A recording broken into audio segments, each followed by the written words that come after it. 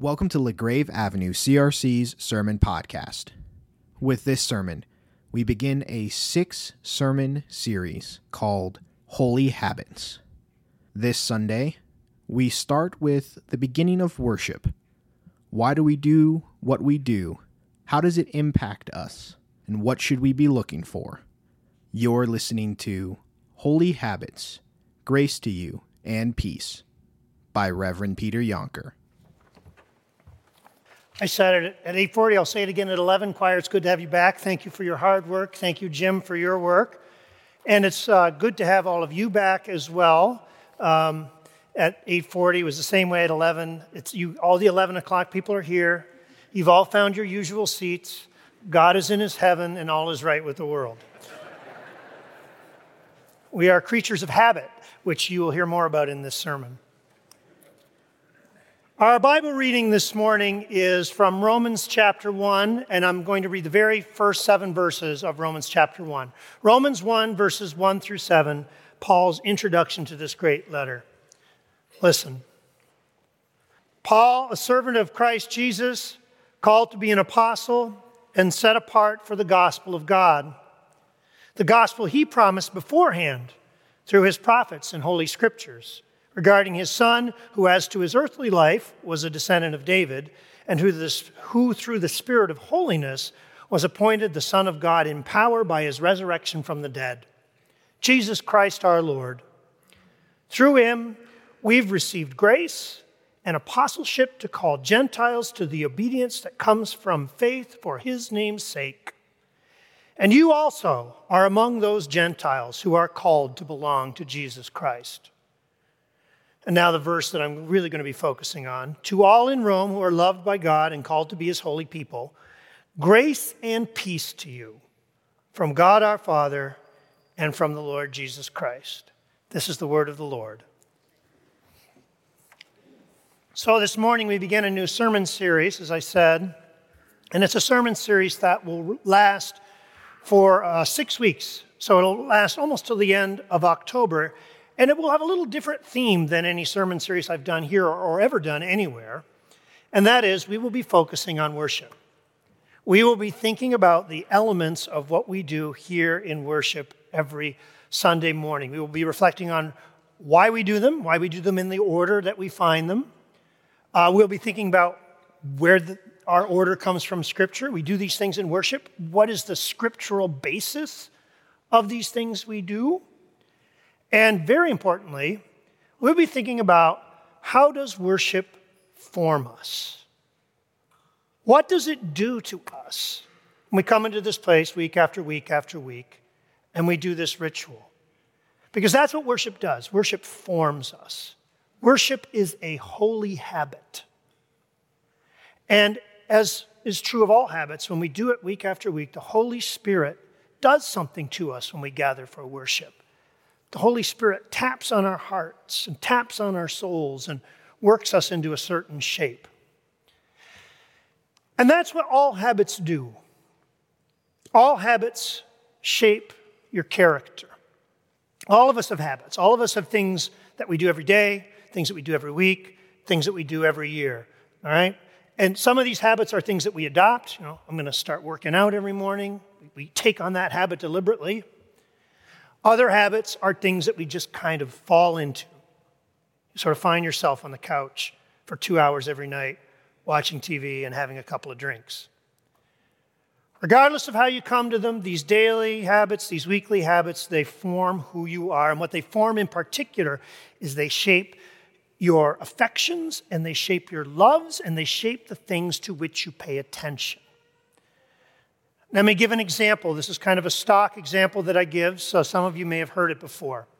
When I was 10 years old, I was a huge fan of the Montreal Canadiens, the hockey team. An absolutely enormous fan of this hockey team. They had all of my love and all of my attention.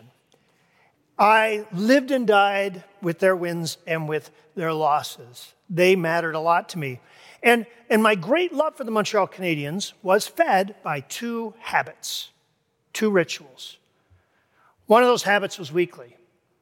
Every week, I would get together. I didn't have a television growing up. That's another story that I'll tell some other time. I didn't have a television, very traumatic.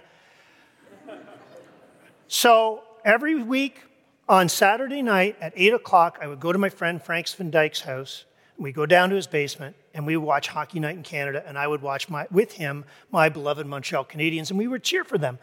And so that was a habit I practiced every week, and it was also a communal habit because I was doing it with my friend. And by doing that every week, it just grew my love for my team. And there was also a daily habit. Every day when the evening newspaper came, I would run to get it. I would open to the sports section, and I would go to the box scores for the Montreal Canadiens. Who scored? Who got assists? Is Guy Lafleur still the leading scorer in the league? These were things that were very important to me. So a weekly habit, a daily habit, built in me an enormous love for my team. When I moved to Michigan, I fell out of those habits. Montreal Canadiens were not in Michigan. You couldn't find a game anywhere. And so on Saturday night, I was not watching Hockey Night in Canada. I was out with my college friends doing something completely different. And the Grand Rapids Press, great paper, did not have extensive hockey box scores. Maybe the Red Wings, certainly not the Canadiens. And so what happened to my loves? I have fallen away. If you ask me which team I love the most, which is my favorite hockey team, I will still say the Montreal Canadiens, but my love is a pale shadow of what it was. I am a nominal fan.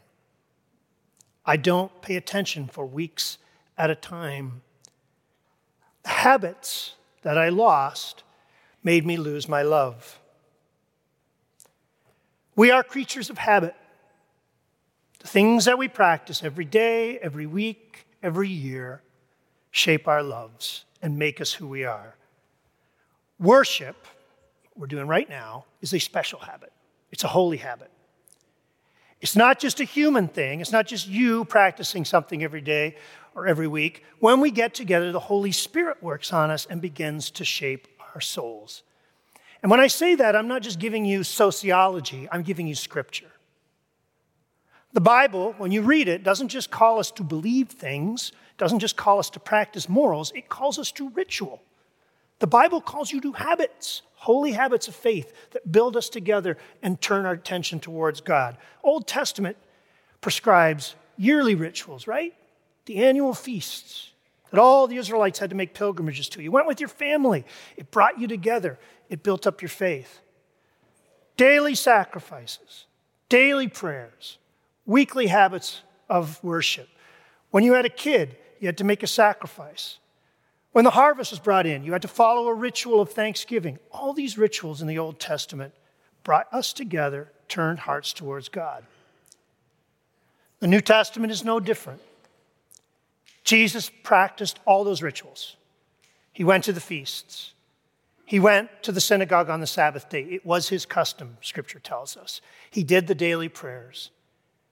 And when the New Testament church was formed, they gathered every week, and what did they do? They broke bread together. They communed with one another. They had holy habits. And when Jesus founded this supper, what did he say? Do this in remembrance of me.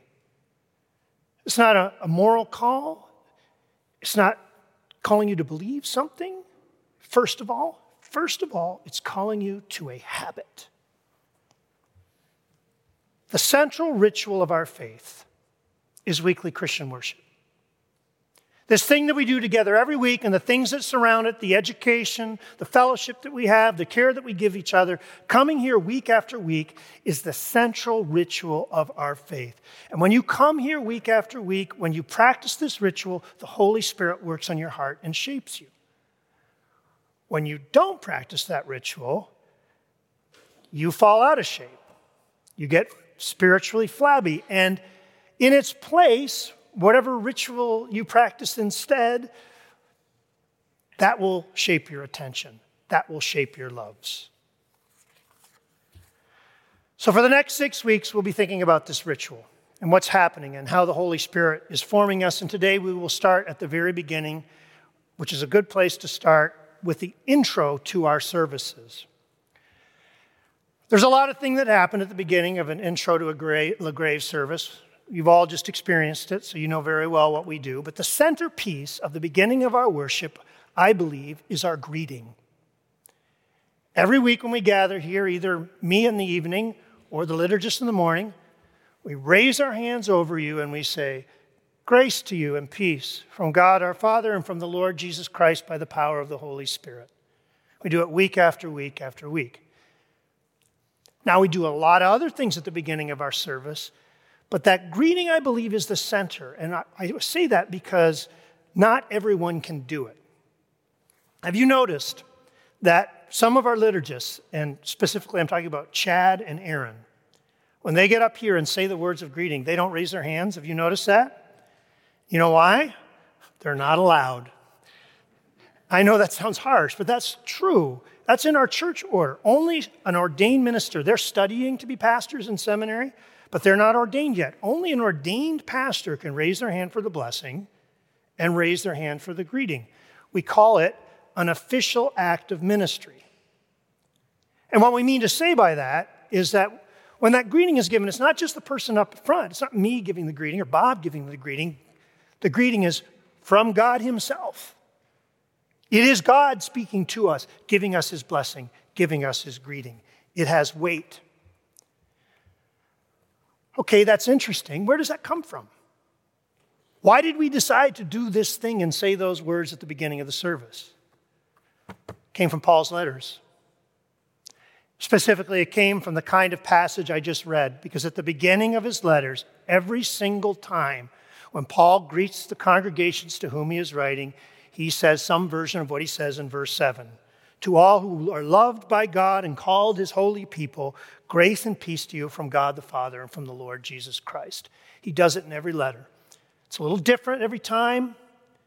In 1st and 2nd Timothy, it's grace, mercy, and peace, and not just grace and peace, but every single time there is this offering of grace at the beginning. Now, when we read his letters, we don't pay much attention to that greeting, do we? We sort of read right past it to get to the meat of things.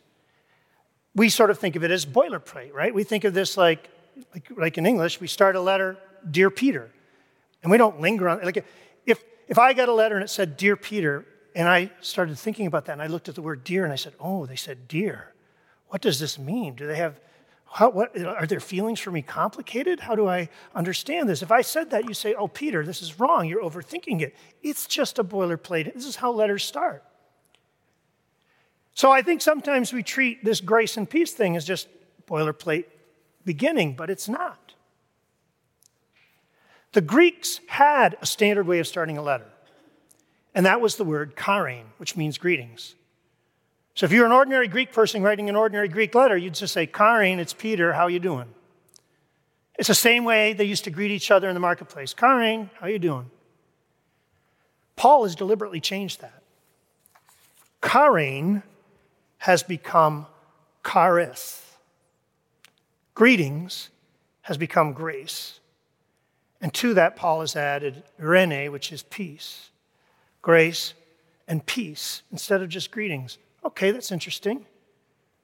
Does it make a difference? Absolutely it does. If you just say greetings, if like, greetings is Paul, greetings is Peter, where is the energy for the greeting coming from? From me, right? Greetings, hi, it's horizontal. The power of the greeting is coming from me. When Paul says grace and peace, where's the power of the greeting coming from? From God. Grace and peace to you from God the Father and from the Lord Jesus Christ. Paul is not doing something horizontal. He's driving the eyes of his readers vertically. By starting his letters this way, Paul is reminding every one of his audiences, this is where your help comes from. Because all of these congregations would have been absorbed, just like all we human beings are, with horizontal matters, right? They would have had fights in their church. They would have had conflicts with outsiders. They would have been wondering how to live in the world. And Paul addresses all those horizontal matters. He tells them to do horizontal things. He gives them lots of things to do in response. This is how you should respond to outsiders. This is how you should treat each other. Never be lacking in zeal. Keep your spiritual fervor.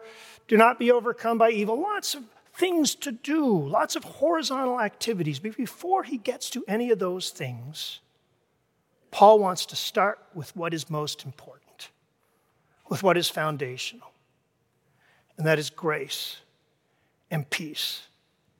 He says, I have many things to say to you. My letter will be filled with instructions and confrontations. But before I do any of those things, just stop. Turn your eyes upward and remember where your hope comes from. Grace, peace to you. The reason Paul starts his letters by this invocation of this holy grace is the same reason we Christians start our worship services by saying grace and peace. Because when you come in here and when I come in here, our minds are awash in the horizontal. We're full of worries. We know our sins. We know our failures. We're thinking about the things out there in the world. We're thinking about the things in our congregation. All of those things are swirling in our head. But then you come into this place, and this greeting is meant to bump your eyes out of your head and all those worries and up to the horizontal and remind you where your hope lies. Everything else might be swirling, but this, my friends, does not move. Grace to you and peace. Everything that happens at the beginning of LaGrave service is meant to get you out of the horizontal and turn you vertical. The processional, the cross, the Bible, the opening hymn, which, as if you look again at what we sang this morning, turns your head upwards.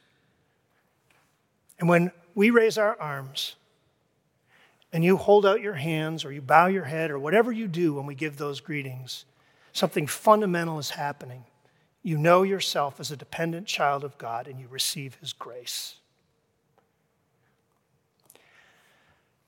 Sometimes people come to me and to other pastors at LaGrave, and we tell them, and people who don't know us very well or not from this congregation, and we tell them that we're at LaGrave, and they go, oh, wow, LaGrave. Because you have a reputation, right? You know that. It's kind of a highfalutin, right? I mean, that's what they think. Oh, LaGrave, that's how, stained glass. And they say, wow, that must be, you're at LaGrave. There's a lot of successful people, and that's got a big history, and they're so smart there. That must be really intimidating. And when we say to them, you know what? They're not so smart. That's not what we actually say. But we do say to them, and this is the truth. Whether they're a brilliant businessman, or a great lawyer, or an accomplished professor, or a 5-year-old kid squirreling around in a pew, what they need is the grace of Jesus Christ and the peace that comes with knowing that he died for you and holds you tight. That's what we need. That's what we all need. And that's why we begin our worship that way. So, congregation, to the parents here trying to raise your kids and struggling and wondering if you're doing it right, grace to you and peace. To the couple here trying to hold your marriage together and wondering if you're going to make it, grace to you and peace. To the college student approaching graduation and terrified by what the next adult stage of life will be, grace to you and peace. To the widow or the widower just worn out from grief and tired of being alone, grace to you and peace. And to all of you so worried about the future of this congregation, this society, grace to you and peace from God our Father and from our Lord Jesus Christ. Amen. Thank you, Lord Jesus, that we can come to this place, turn our eyes heavenward, and rest in the cradle of your grace. Lord, thank you that we can send our roots down to your stream, to your living water. That's what we need every week, Father, you know it. And now, having turned our eyes heavenward, we know that there's lots of things you've called us to do and lots of things you've called us to be. Give us the strength to do those things knowing that we are forever your children. Amen. Thank you for listening to LaGrave Avenue CRC's Sermon Podcast.